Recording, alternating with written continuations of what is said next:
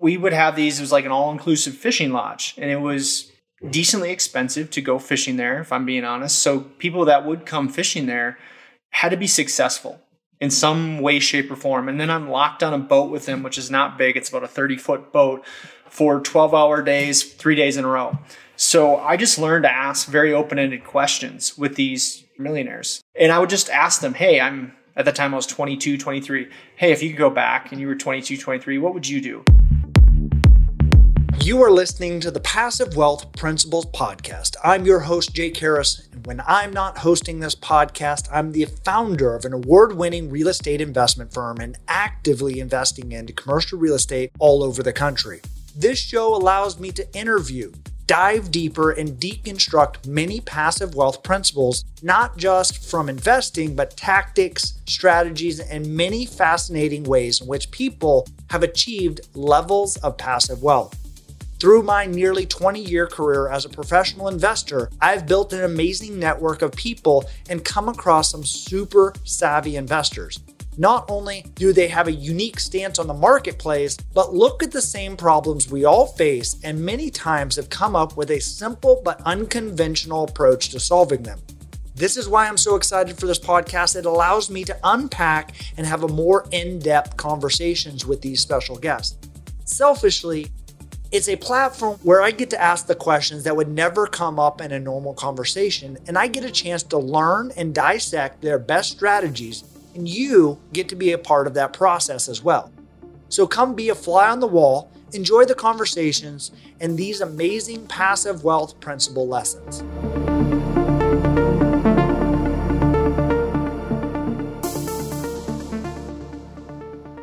Welcome to Passive Wealth Principles. I am your host, Jake Harris. I have an exciting episode. Dr. Nate Smith, pharmacist turned real estate investor. He now has a couple hundred units that he owns, 25, maybe $30 million worth of a portfolio. And he's taken that from a small town, Eau Claire, Wisconsin, being a pharmacist, and then investing in house hacking to some student housing and to now some apartments. And he's actually been able to free himself up to where he's no longer working as a medical professional and just truly being a real estate investor, and he's financially free. Is incredibly exciting. And actually, wait for the interesting story that he talks about some oil and gas and some fracking, that some land that he owned that was going to be worth maybe $10 million, maybe less. But as he dives into that story, it's super interesting. And he's also going to take you on the path, if you're a medical professional, his steps that he did to achieve financial freedom in this episode with Dr. Nate Smith.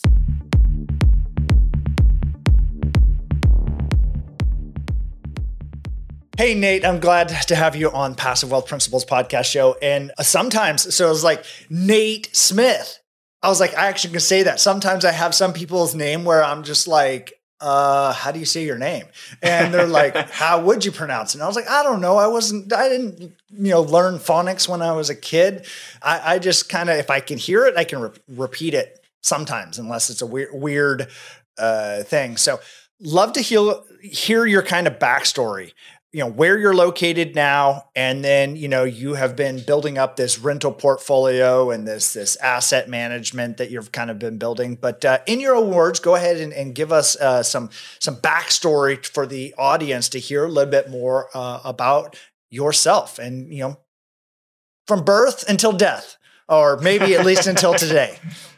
Yeah, sounds good. I can run through that. But thanks for having me on. And yeah, I got blessed with a simple name, so that's good. I'm excited about that. It's been nice that it's really fun to say you're on a credit card call with a representative, and they're like, "What's your last name?" And you say it, and they don't catch it. They're like, "Can you spell that for me?" And I usually get to about the T in Smith. They're like, "Oh, it's Smith." I'm like, "Yes, it's Smith. Sorry." But yeah, I come from a really small town in Wisconsin, probably only an hour and a half outside Minneapolis, St. Paul, but into Wisconsin. Town is about 400 people, so super small. I lived on a gravel road. The whole small town experience. I went from that growing up. I went down to the University of Wisconsin at Eau Claire, which is a smaller state school. Played a little college hockey. Got a business degree with a chemistry degree on that as well. Then I went to Madison, UW-Madison, the Badgers there. I got my PharmD and was a practicing pharmacist for about 8 years. Kind of that whole time, my real estate journey kind of started while I was in school at Madison. So about the last 10 years or so, while I was a pharmacist, building that on the outside, doing some other preneurs, started like a restaurant event center, did some frac sand mine development type stuff, started a property management company along the way, and then sold out of that. But yeah, the bedrock's always just been rental real estate. It's kind of boring. It was a good decade to do it, honestly. Unsure what the next one's going to look like. But yeah, we sit on about 200 units across all the LLCs right now. My main focus right now is post 1970s built multifamily in kind of some Midwest markets. And I live in Denver, Colorado. I moved out here about 3 years ago. So kind of managed from a distance, kind of had to learn how to be an asset manager versus like a COO, boots on the ground guy. I live out here with my beautiful wife, Kate, and we have a 1-year-old son, William. I'm just loving life, loving skiing and being outdoors. I love that. There's so many different things that you just mentioned on. And as like, I see this transition and I see a lot of people that are pharmacists or medical professionals or high income earners that want to get into real estate or want to get into kind of a passive wealth, situation. And so I'd love if you could kind of dive into like how that genesis of that started for you. And we'll also put like a little note on the fracking, the sand mine thing. I definitely want to come back to that, is like how that came about. And maybe that's from the chemistry background. But like, hey, you're making money as a pharmacist. How do you go in to start, getting 200 doors? You don't start with 200 doors. And what is that process from Midwest to now to Denver, kind of a primary city, taking that grassroots kind of component and moving up from there? Yeah, absolutely. So it all started, honestly, pretty similar story to a lot of people. I talked my dad into purchasing a house when I was going to school, grad school in Madison. So it was just a house hack. That's all it was. I rented out 3 to 4 bedrooms a year. I lived in the basement. I renovated it while I was there.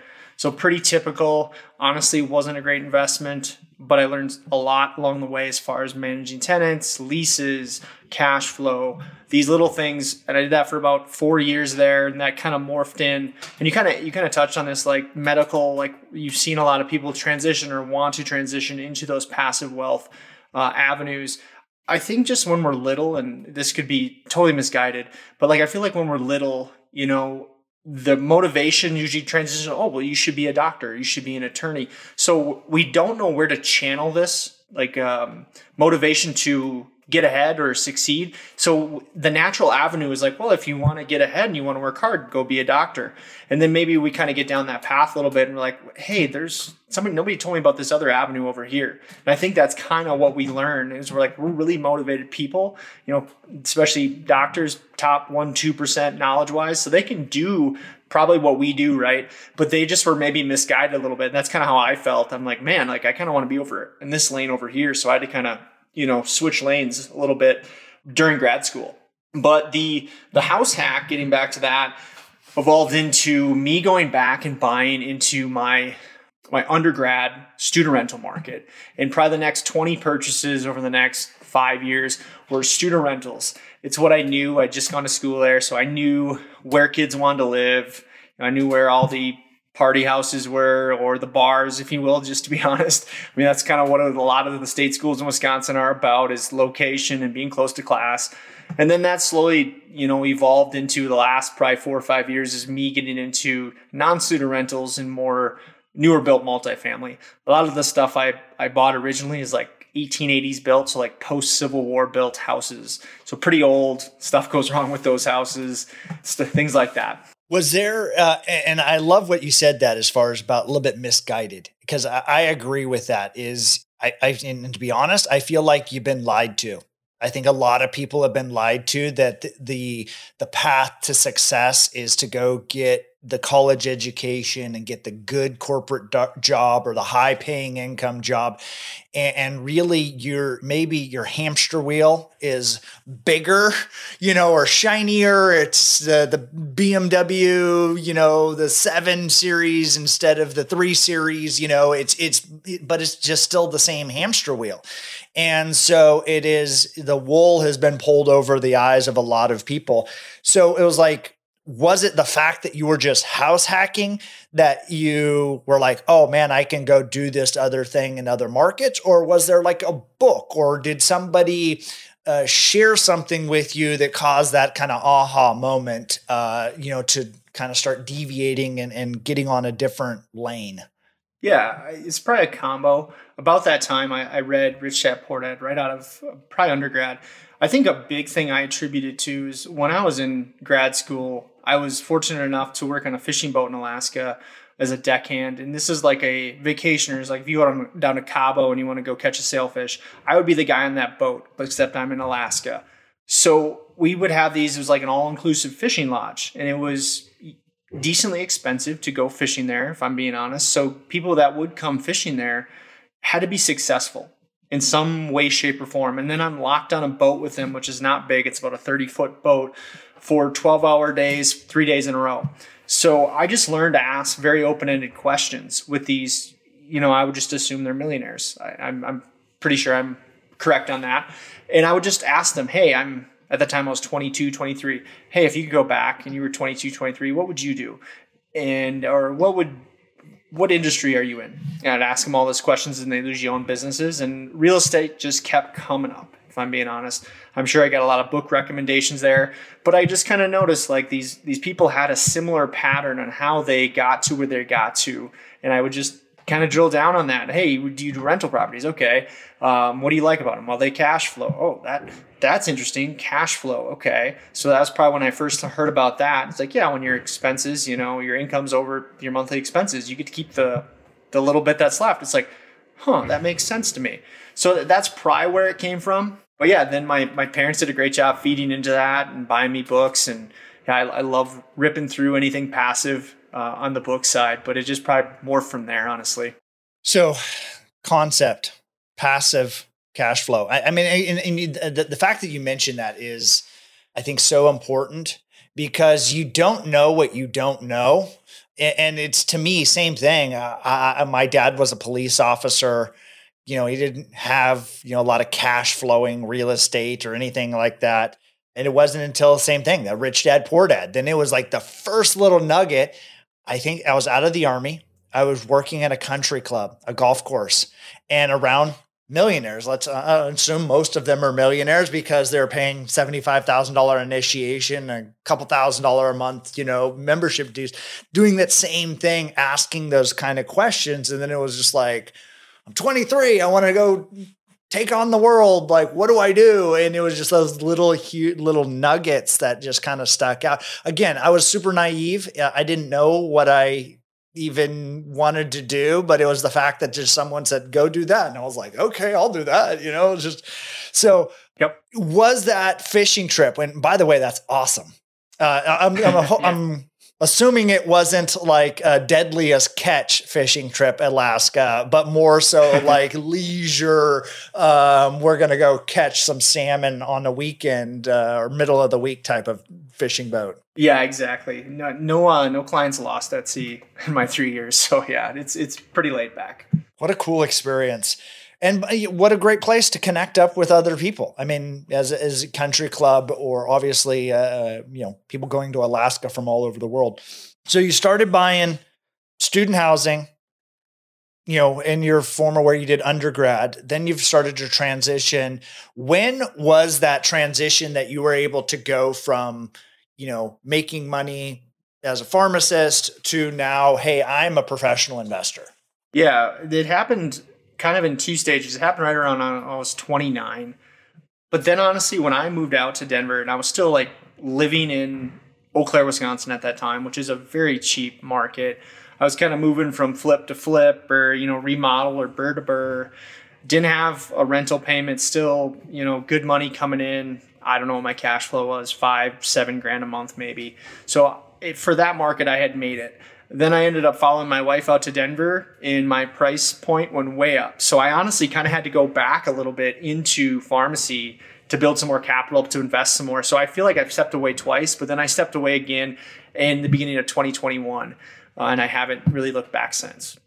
And I'm 34, so that was again at 32. So probably like 30 to 32, I kind of went back in a little bit. Well, and that's another thing is like, actually most people, medical professionals that come to me that are making high 6 figures or low 7 figures, I tell them not to quit their day job.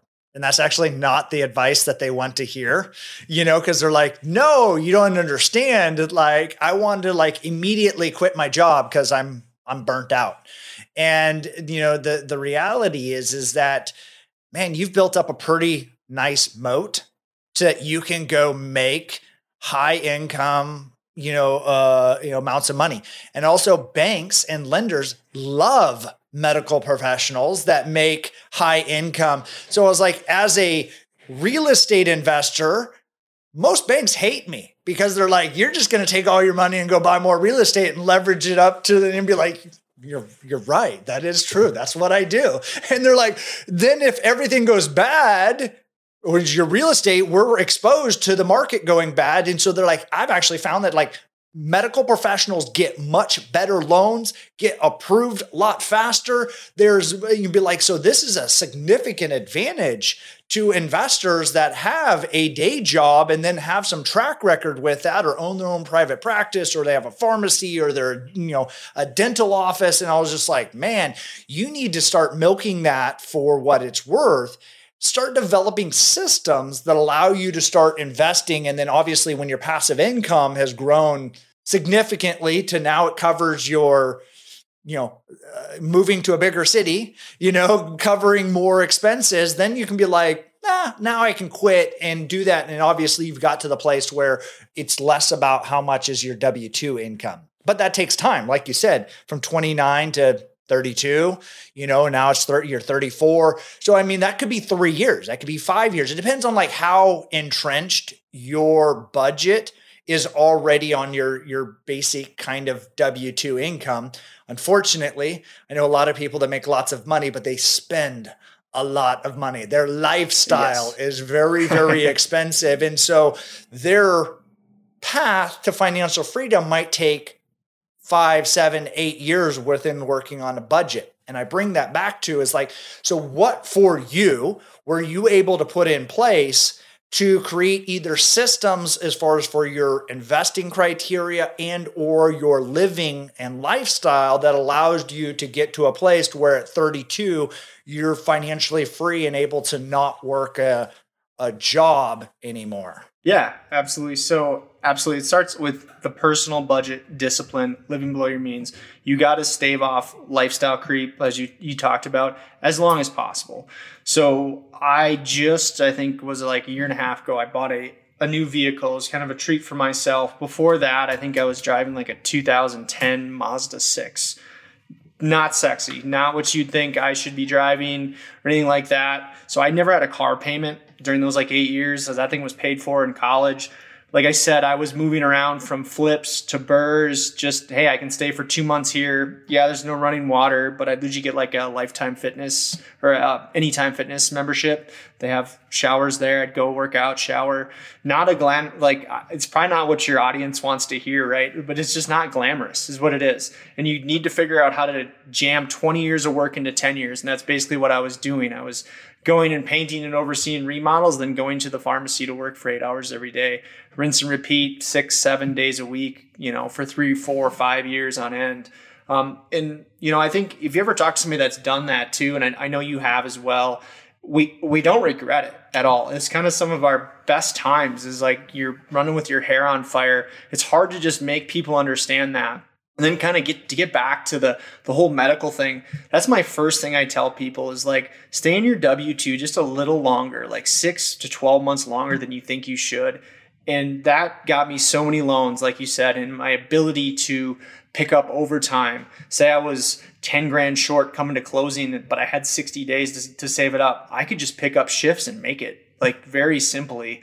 And it's incredible. And I don't think, like you said, enough people do it. The other thing that I think medical professionals should know about their job that most people just don't have. And we probably take this for granted, but we can tier ourselves out. So you can be a 0.8 nurse or a 0.6 nurse or, a half-time employee. Usually, like if you're an accountant or an engineer, they're going to be like, you want to be half-time? Like, no, that's not going to happen. But you can do that in the medical field. So that was powerful too, as I kind of terraced myself off. It's kind of nice to have that. Are you guys enjoying the show so far? Look, two of the most common questions I get asked are, where can I find good deals to invest into? And is it possible to invest alongside of our deals as a passive investor? So my team and I wanted to put together an insider list where you can get first access to investment opportunities, due diligence resources, and best practices for those interested in investing passively into deals like the ones we talk about on the show. Those deals are mostly in the commercial real estate space, but I oftentimes get exclusive access to deals of people like the guest on my show. If those deals pass our criteria, we pass them on to those on the list. To gain access to this insider list, all you have to do is go to www.catchkniveswithans.com and hit the big orange button on the top right of the page. We also host events, dinners, and give away VIP access to events that I'm speaking at or attending. Once again, it's www.catchkniveswithans.com and hit the big orange button on the top right of the page. For those that are serious about passive wealth building, we'll see you on the inside. Now, back to the show.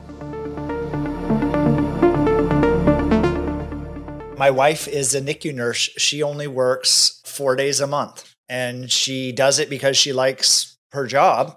She loves caring. She's, like I said, a NICU nurse. And so she, cares for these young babies, but they're happy to have her. Like, whatever, we'll accommodate any amount of, hours that you want to put in will work within our system, the medical system. They're hiring traveling nurses. That's the other thing. Having an existing medical license, you can also use that. And I actually heard about these group of these kind of traveling nurses go work for 3 months together, take assignments, and then they are off for a month or two. And they're like, we're going to go to Bali for a month. We made all this money. We didn't spend anything. We worked really hard. Now we're off for a month. So again, it's this lifestyle kind of hack, utilizing this high income producing job. And obviously my advice to those traveling nurses, they should be investing into the real estate. They should maybe even be doing some midterm rentals and renting it out to other traveling nurses or something like that, so they can make cash flow and buying more and more real estate, preserving. Again, that's just because I can't help myself to not think that way. But it was like, what an amazing thing that I look back and I was like, I wish I could do that. Like, I wish I could do some of those things that the medical professionals, again, it's a moat that you've built up. Utilize it for the hard work that you put in. Utilize it for the education that you, in the certificates and those other things is like, but obviously at some point, time is the most precious commodity that we all, possess. So that takes me to like, what are you doing with your time now? How does your life and how has it transitioned now that you are a professional investor? What systems do you have in place? What does your team look like? How are you spending your time now that you're maybe on the beginning of the other side of it? Yeah, absolutely. So my day, I usually try to start off with a strong morning routine. Seems like it just sets me up for success. I know it doesn't work for everybody, but I kind of find that's a common theme for entrepreneurs is we need to have some grounding and some structure in our day. I remember I struggled when I first stepped away. Those first 6 months, it's kind of an identity thing. Like, I was a pharmacist, even though I thought I was a real estate investor. Like, it's hard stepping away and like structuring your day. So I start off with like an anchored routine in the morning. I usually try to take a meeting or two. Usually I get really fired up, like out of meetings like this, like just talking to sharp people, that gets me fired up. I handle my, I eat the frog. I always say, like, right away in the morning, whatever I got to do that's, just staring at me in the face, I just get that over with right away in the morning. Honestly, now, like, I play with my son and my wife as much as possible in the afternoons. I'd say I lock it in for about 6 hours a day. Some days, if I got a big project, as it's 12-hour days. It's whatever we need to do to get financing, to do due diligence on time. But if it's not, it's just asset manage it. It's a couple meetings a week with my property managers back in the Midwest. I have a VA in the Philippines. I meet with her once a day. That's early in the morning, about 6 a.m. my time, kind of set her up with what I want her to do. That's kind of what my day looks like. I wish it was a little busier right now. And I think you can kind of speak to that. We kind of chatted about that a little bit. I'm analyzing deals. They're just not as plentiful as I'd like them to be. And I don't have big projects on my plate like I would honestly like to have. I'm kind of waiting, honestly. So let's dive into that. What is it that you're waiting for? Yeah, I don't know. I mean, I think, and I've talked to a couple guys about this, is we kind of hear, and I know we listen to some of the same people, like, it would just wait, just be patient. Like something, I think the end of this year is going to be good and 2024 is going to be good. I'm kind of worried about that. Like, I don't think I'll wait too long. I think if the deal meets my metrics, I'm going to probably jump on it, even if I jump a little too early. As you know, like you wrote the book on it, right? Catching Knives. So like, about how assets are going to come down, and you'll lean in when you feel it's appropriate to make it a deal or a good investment for you. I just haven't found a deal, I would say. Like, I think I bought like 30 units last year. I bought most of those in Q1, Q2. And I would honestly say the last deal I found, I closed in May of 2022. I did buy 8 units in September, but it was honestly, I needed to play some 1031 money, and I don't think I got a great deal, to be honest. So I'm just waiting for things to meet my metrics, which are usually 150 a door cash flow after stabilization. I'm trying to make things work. I'm a pretty good creative finance guy. So I'm looking at trying to get some seller financing in there. And I think that like sellers are starting to open up to that, but it's still just a little kind of funny right now, a little whipsawing back and forth. Like, I'm seeing some stuff go for some really high prices still. And then I'm seeing some stories, or heard some stories from investors like, hey, we're getting pretty good discounts right now. And the market's trying to figure that out right now, I think. And I'll be happy when the prices come down just a little bit. Yeah. I think you touched on a few of those points. Trying to time the market is a fool's errand. It is, obviously execute it when it makes sense to your business plan. And I also agree with what you've said too, is like, sometimes, the sellers still think it's like 2020 or 2021, like money's falling out of the sky. Sellers, maybe you're on the opposite end of the spectrum. They think it's 2008, and it's the end of the world and it's all falling down. And so there's a pretty big gap between the bid and ask spread. So, yep. But to your point, there's deals starting to get done again. I know, I don't know if I talked to you, but somebody previously, the property was listed for $42 million, or that was what it was in contract. It fell out. Now they're transacting at $35 million. That's a significant discount that all of a sudden, 20% on a stabilized multifamily asset, like that's a good amount of money. It takes a long time to make $7 million in value, or you have to do some really, really good operational improvements. And so to go in and bite that. So like, what does your acquisition strategy look like now? So you said your day is asset management, or you're working with your VAs. So like, what are the action items that you're now putting into place to get these new deals? Is this all that you're doing? Do you have a process? Do you have a team or some kind of framework that's kind of vetting out these next levels of deals for your business plan? Yeah. So like, mainly my model in the past has been direct to seller. I have that kind of process built out pretty strongly. I shut it off in September just because I wasn't getting good deal flows, or just the people I had were just kicking tires and just wanting too high of prices as, rates were going crazy. I turned it back on in December. I actually had the highest response rate I think I've ever had. I had like a 2.2% response rate, but all it was sellers kind of realizing they might have missed it, right? And they wanted those prices. So I didn't get any deals out of that. It was just a bunch of people going, man, I saw that one down the street go a year ago. I want that price. Let's see if this guy will give it to me. So I shut it off again. I think probably April 1st, I'm going to ramp it up and just leave it on again. So like I think that the time frame is about right for that. I also network with brokers, obviously, calling them in my markets. Hey, what are you guys seeing? You got anything coming online? You got any pocket listings? Networking's key for sure. And I'm in small enough markets where it's not too many people. Whereas if something's going to move, hopefully I have the connections and they're going to give me a call because they know I'm, buying units actively in that market. That's worked well for me right now. Yeah, that's, I see that happening a lot too. People that kind of turn off their pipeline or their deal flow. And then all of a sudden, cause it's a lag. It is 3 months. It takes 6 months. It takes however long. And where I've seen some other people that have had a lot of success is when other people were maybe not getting the deals, they were amping up their activity, maybe spending a little bit more on Facebook ads or, pay-per-clicks or whatever their business model was, again, because it's a numbers game. Like you said your response rate went up to 2.2%. You only need one of those. And which is interesting because we bought a lot of foreclosures, back in the day, is situations can change pretty rapidly in 3 months. All of a sudden, a business deal goes bad, you have health issues, you have, I don't know, maybe you thought you were going to go to permanent financing. We're talking about this earlier. You'd be like, so you're like, now you're just kicking the can down the road, or like, you know what? I don't want to deal with this. I'm out.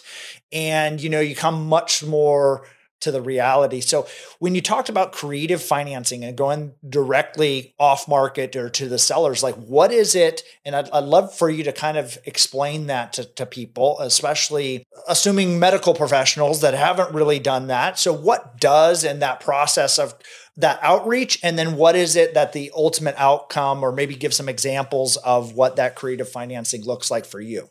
Yeah. And that's kind of how I built my portfolio so quick. Because obviously, I think I sit on like 25 million right now. Like I didn't have 5 million. I've never made 5 million in W-2 income. So my bread and butter was seller financing. And when I speak of seller financing, I usually use that as an all-encompassing term of just getting money from the seller. But there's usually two forms, right? There's like a contract for deed or a land contract, which is when you essentially cut the bank out of the entire transaction.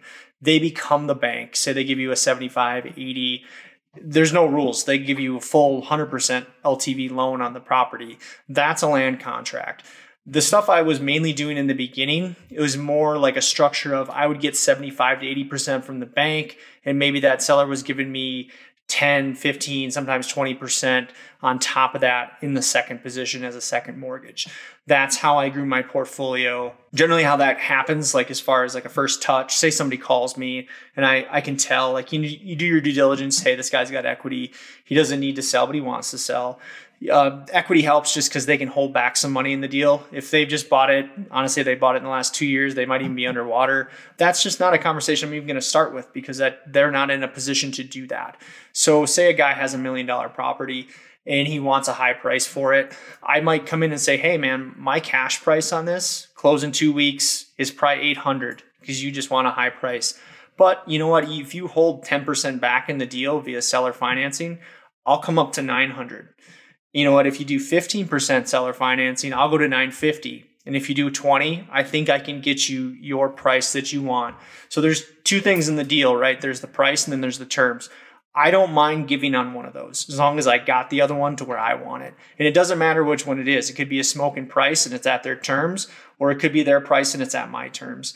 Generally, I can make either one of those work. And I know you know your way around that as well. But that's kind of my genius is working on financing and around a balance sheet to make sure the asset does still cash flow. Yet my returns are, kind of ratcheted up pretty well. So that's a great example as far as, so have you found more success with one versus the other as far as doing the kind of land contract, or as far as call them the second, the carry back and the component? Sure. Yeah, I'd say I'm the second carry back. However, recently, and I think in the next 24 months, the other might be more common. I pulled 3 land contracts off in 2022. It was just a kind of a perfect storm. It was about this time I sent some mailers out, and Ukraine had just started. So I think there's a little bit of panic there. And people had just, the rates had just started to come up. I think March was their first hike last year. So I had these contracts or these leads in, I think, April, and rates I think were in the mid fours. And they used to be 3.5 for debt kind of all day for what we do. And I told them that they had just seen a duplex go right down the street. I think it was $270,000. That's an expensive sale in my market. You're laughing because you're like, I'd love to get a duplex for that, but that's expensive for my market. And I just talked to them. I'm like, I cannot give you that price. That was dumb. That was listed on the MLS. That was 30 offers, bid up. I think it was $25,000 over asking price. But I said, hey, if you come to 85% LTV, so I save, 5%, say I had to do 20% down, or even 25, I save 10. You'll come to 85% LTV. You'll lock in 3% over a 30-year term. Yeah, I can reach up and touch 270. I can do that. I'll make that work. I'll overpay for the property. And I pulled off, it was a husband and wife. They each owned one free and clear. They were about 64, I think. They love the idea. I think they each get a check from me like $1,023 every month. They love that idea for the next, we did a 5-year term. For the next 5 years, they're going to get a little over $2,000 from me every month. And that resonates with people heading into retirement, that monthly income. And then they get a balloon payment at the end of the 5 years, right? They liked it so much that the third one came from them telling their friend about it. And then he reached out to me and I did the exact same thing with him, honestly. So, and I see that going forward. I think like a theme in the next 18 to 24 months is if you can use the least amount of bank financing as possible, I think you might win, to be completely honest with you. So I think that's going to be expensive money. So however you can do that, that's land contracts, that's a loan, whatever, I think you're going to win and make deals happen. So, man, I love that you, and here's maybe you've experienced this or maybe you haven't yet, but as you go make those seller carry payments, they get to know you. What happens is then you go, the equity grows up, goes up in the asset, you've maybe improved operations, and then you pay them off. Here you go. Here's $250,000. There you go. There's your money. Oftentimes, those sellers go, well, what am I going to do with this money now? That's exactly right. I just talked about that. Yeah. If you seriously, we talked about this on a podcast the other day. I'm like, if you seriously, like 99% of people, you said, you have this $1 million asset, I'm going to give you $1 million in free and clear or whatever, low LTV. Here's $1 million in a month. What are you going to do? They don't know. So in that scenario, that $270,000 duplex, I gave them roughly $40,000 at closing for my 15% down. That probably services any need, whether they wanted to buy a new car or go on some elaborate vacation. That serviced most of the needs, and they did it twice, right? We had 2 duplexes, so they got $80K. They don't know what they're going to do. The stock market last year was tanking. They didn't want to take that money and go give it to their finance guy, I promise you. So it's a struggle, a mental struggle. Like you said, they don't know what to do with it. So it services that need as well. Hey, leave it with me at 4%, 5%. Maybe you have to go a little higher in this market. But still, that's a great return for them, safe. They're in first position on an asset they already know. But yeah, you hit that on the head. And it's really funny that people just don't know what to do with that amount of money. They really they'd struggle. Well, not only that, the taxes they would have to pay on it, the other burdens that come with it. And oftentimes, I've heard this from other people as well, is like, well, now they become a private money lender for you. Hey, I'm going to go buy this other asset. And so then it's maybe 4%, 5%, 6%, some of those other things.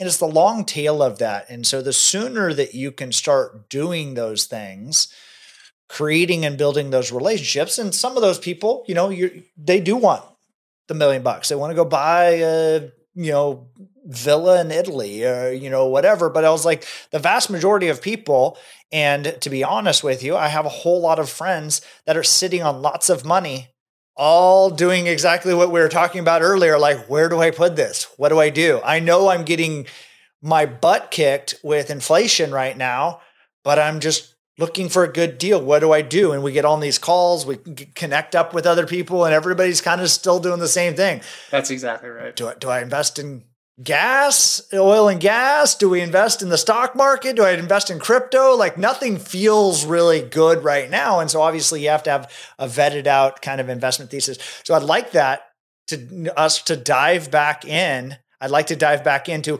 how did you get into fracking and an oil and gas play or something like that. So tell me about that investment that you were doing there for a while. Yeah, for sure. We kind of stumbled it. At the time I had a partner, we just kind of fell into this.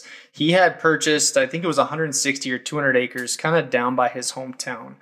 And this was like a craze. This was like in 15 or 16, I think. And fracking was just kind of hitting the mainstream. And in order to frack, and you're in Texas, so you're in oil country, you kind of maybe know this, but just to explain it to the listeners, frack means fracturing the earth. So you drill down an oil well via high pressure. A lot of times it's like liquid and then materials you puncture out laterally below the surface. So like a well might be 300-400 yards away, but they're getting oil from underneath where I'm at, basically is the strategy. And what happens is, and you can kind of picture this, right, is as you fracture sideways on that well, you then stop the pressure. And then what happens is the liquid all comes back out. And as long as you leave the crack, the oil will come back with it. And what you need to have in that crack is very high pressurized things that can hold it open, but they also need to be like perfectly round, meaning you could put a bunch of golf balls. They'll never sit flat against each other, right? There's pores between them because they just can't touch flat. They don't have a flat surface. So that is a great example of something you'd want in those cracks so the oil can come out through all the golf balls. And what was found by the oil industry is that consolidated sandstone there's three things that you want. It's turbidity, sphericity, which is how round it is, and then a crush value, because it has to be able to withstand very, very high amounts of pressure. And for some reason, the consolidated silica sandstone right along the Mississippi River in Minnesota and Wisconsin fit that value very, very well. And we fell into these 200 acres, and somebody right before they had sold it had done some core drills, like down like 40 feet. And we got the results of those. It said, hey, you're sitting on like 9 tons of consolidated sandstone. And during like the buzz, this stuff was going for like $100 a ton. So we were like, well, that's a lot of money there. So we went through the whole reclamation process, getting permitted for a non-metallic mine in hopes of selling it for a 10x, honestly. What did end up happening is we kind of got out of it for a very, very small profit. We kind of missed it. Oil kind of went down, started 16, 17. I think we sold in 18. I remember right when we started off, I can't remember what we were all into it for, like 500, like not very much money, 500,000. Somebody offered us like 1.1 right away out of the gates. And in hindsight, we probably should have took that right away. But we were like, well, we're sitting on like $10 million of, frac sand here. And then, the oil well kind of slowed down. It was an awesome process. If you want to really experience some things, why don't you try to go like get a mine permitted in a small town and sit through those town hall meetings and let people just kind of yell at you for a while. That was some thick skin stuff there. So it was a nice process to get into.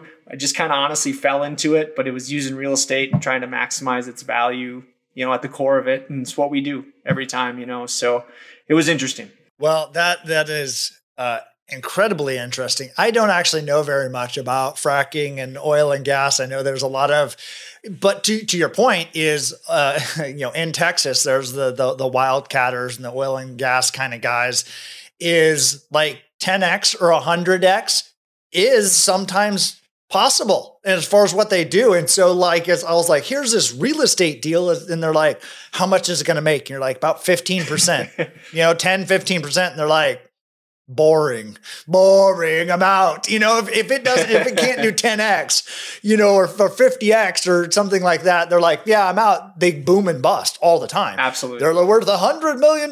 Now they're worth nothing, worth $150 million. Now worth nothing. And so it was like, I'm not made up like that. I think just the steady Eddie, the 10, 15%, kind of annual return, be like, I'm okay. I can figure out some of those things. So, but I do know you can make tremendous amounts of money and lose tremendous amounts of money in the fracking and oil and gas industry. Yep, absolutely. I'd second that. So I wanted to ask a few questions as we're kind of wrapping up the podcast. These are kind of call them rapid fire questions, but your answers don't have to be rapid fire. So what is the one thing that you have spent money on in the last year that has given you back your most time? Giving me back my most time. Probably like business books around like EOS and systems. You know, when I moved out here, like we kind of touched on this, I really had to learn how to be an asset manager. I went from a property manager to an asset manager. And we know those are two very distinct things. I didn't at the time, to be completely honest with you. So investing in how I can hold people 1,000 miles away accountable via KPIs, via, reports that get sent to me, that has probably levered up my time the most, honestly. That's great. I agree. Somebody was asking for a unicorn, a property manager that can do leasing, that can also run construction and do those other things. And I was like, those are all exclusive of each other. I have yet to find somebody that has all of those skill sets. So you may have to hire 3 people, but if you understand the lanes of the skill sets and the KPIs that you can assign those to individual people, I think you can actually accomplish that, using more people. So, huge. The next one is, what is the book that you have gifted most to other people? It's probably Rich Dad, Poor Dad. It's probably, kind of cliche. I think he hit on some stuff. Like he just said it in the right way to understand it to like the lay person, the sophisticated person. So it's honestly that. I will caveat this. I've talked to some guys, like I tried to listen to his podcast sometimes and I can't. Like he gets so negative. He goes like a totally different direction now. So I do want to put that in there. I'm not a huge supporter of his anymore, but he crushed it with that one book. And it made a difference in my life. I know that for sure. That is, man, I love that you said that, because I've spent some time with Robert Kiyosaki and he's gone much more to the extreme. We can put it at that. And, but to your point, I think he's probably made more millionaires, freed more people from the matrix, so to speak, with his book, Rich Dad, Poor Dad, than probably anyone else that I've ever known, other than the Bible. Like you're just like blew people's minds where you're just like, wow. So final question is, the audience, primarily, people looking for passive wealth, looking for tips, tricks, things like that. But they're pretty awesome. They're pretty smart. They're pretty savvy. What can they do to help Nate? What can they help you with? Is it deal flow or anything that, you want to support, or doing things out there? Where can they find you and connect you on that thing that you're asking for of the audience? Yeah. My only ask is you give me a follow on social media. My main platform is Instagram. It's at Dr._Nate_real estate. That'd be huge. I put out content, trying to build my following right now. Obviously, if you're in the Midwest and you got a deal, I'd love to hear about it, but so would 10 other people. But yeah, just give me a follow. Hopefully you find some value in my stuff, and keep listening to Jake, because you're on the right path there. Guys, I look up to Jake a lot. Awesome, Nate. I just want to take a moment to appreciate and give you some gratitude. How I think it is so awesome that you're actually giving back to others. You've gone through this kind of your own hero's journey as far as the gauntlet of, maybe been misguided. You've been able to see the light. I think a lot of other people have given or read that same book, but they've not been able to get out of their own way, and to see someone like you that has been able to just do that and take action. It's awesome. It's awesome to see. I think that is one of the things that most people, if they get even just one nugget from this, is to take action. Be more like, Dr. Nate, man. Like he just took action. And even if it's from a small town in the middle of Wisconsin, you can still create some mechanisms to free yourself. And then if you want to live in Denver or, Sri Lanka or Bali or, Ibiza or whatever it is, you can do that if you just simply take action. And I appreciate you for that. And thank you for sharing these insights. Because of that, I know that you're going to help some people on the long tail of this to understand, to free themselves from the matrix. Hey, I appreciate it. Thanks so much for having me on, man. Awesome show. I hope you enjoyed that episode today on Passive Wealth Principles Podcast. Make sure to subscribe on whatever platform you're listening to this on. If the episode made you think of someone, go ahead and take a screenshot and share this episode with them. You can tag us or find us as a podcast at Catch Knives or me personally at jake.realestate. For those investors that are listening to this and want to be able to take advantage of distressed investing opportunities, a perfect place to start is my best-selling book, which also happens to be called Catching Knives. It's a full breakdown and guide on how I and many of my partners take advantage of opportunities in distressed commercial real estate. Go to www.catchkniveswithans.com and grab the book there, as there's a few book bonuses that I know you'll love. Once again, www.catchkniveswithans.com. Take care, and I'll see you in the next episode.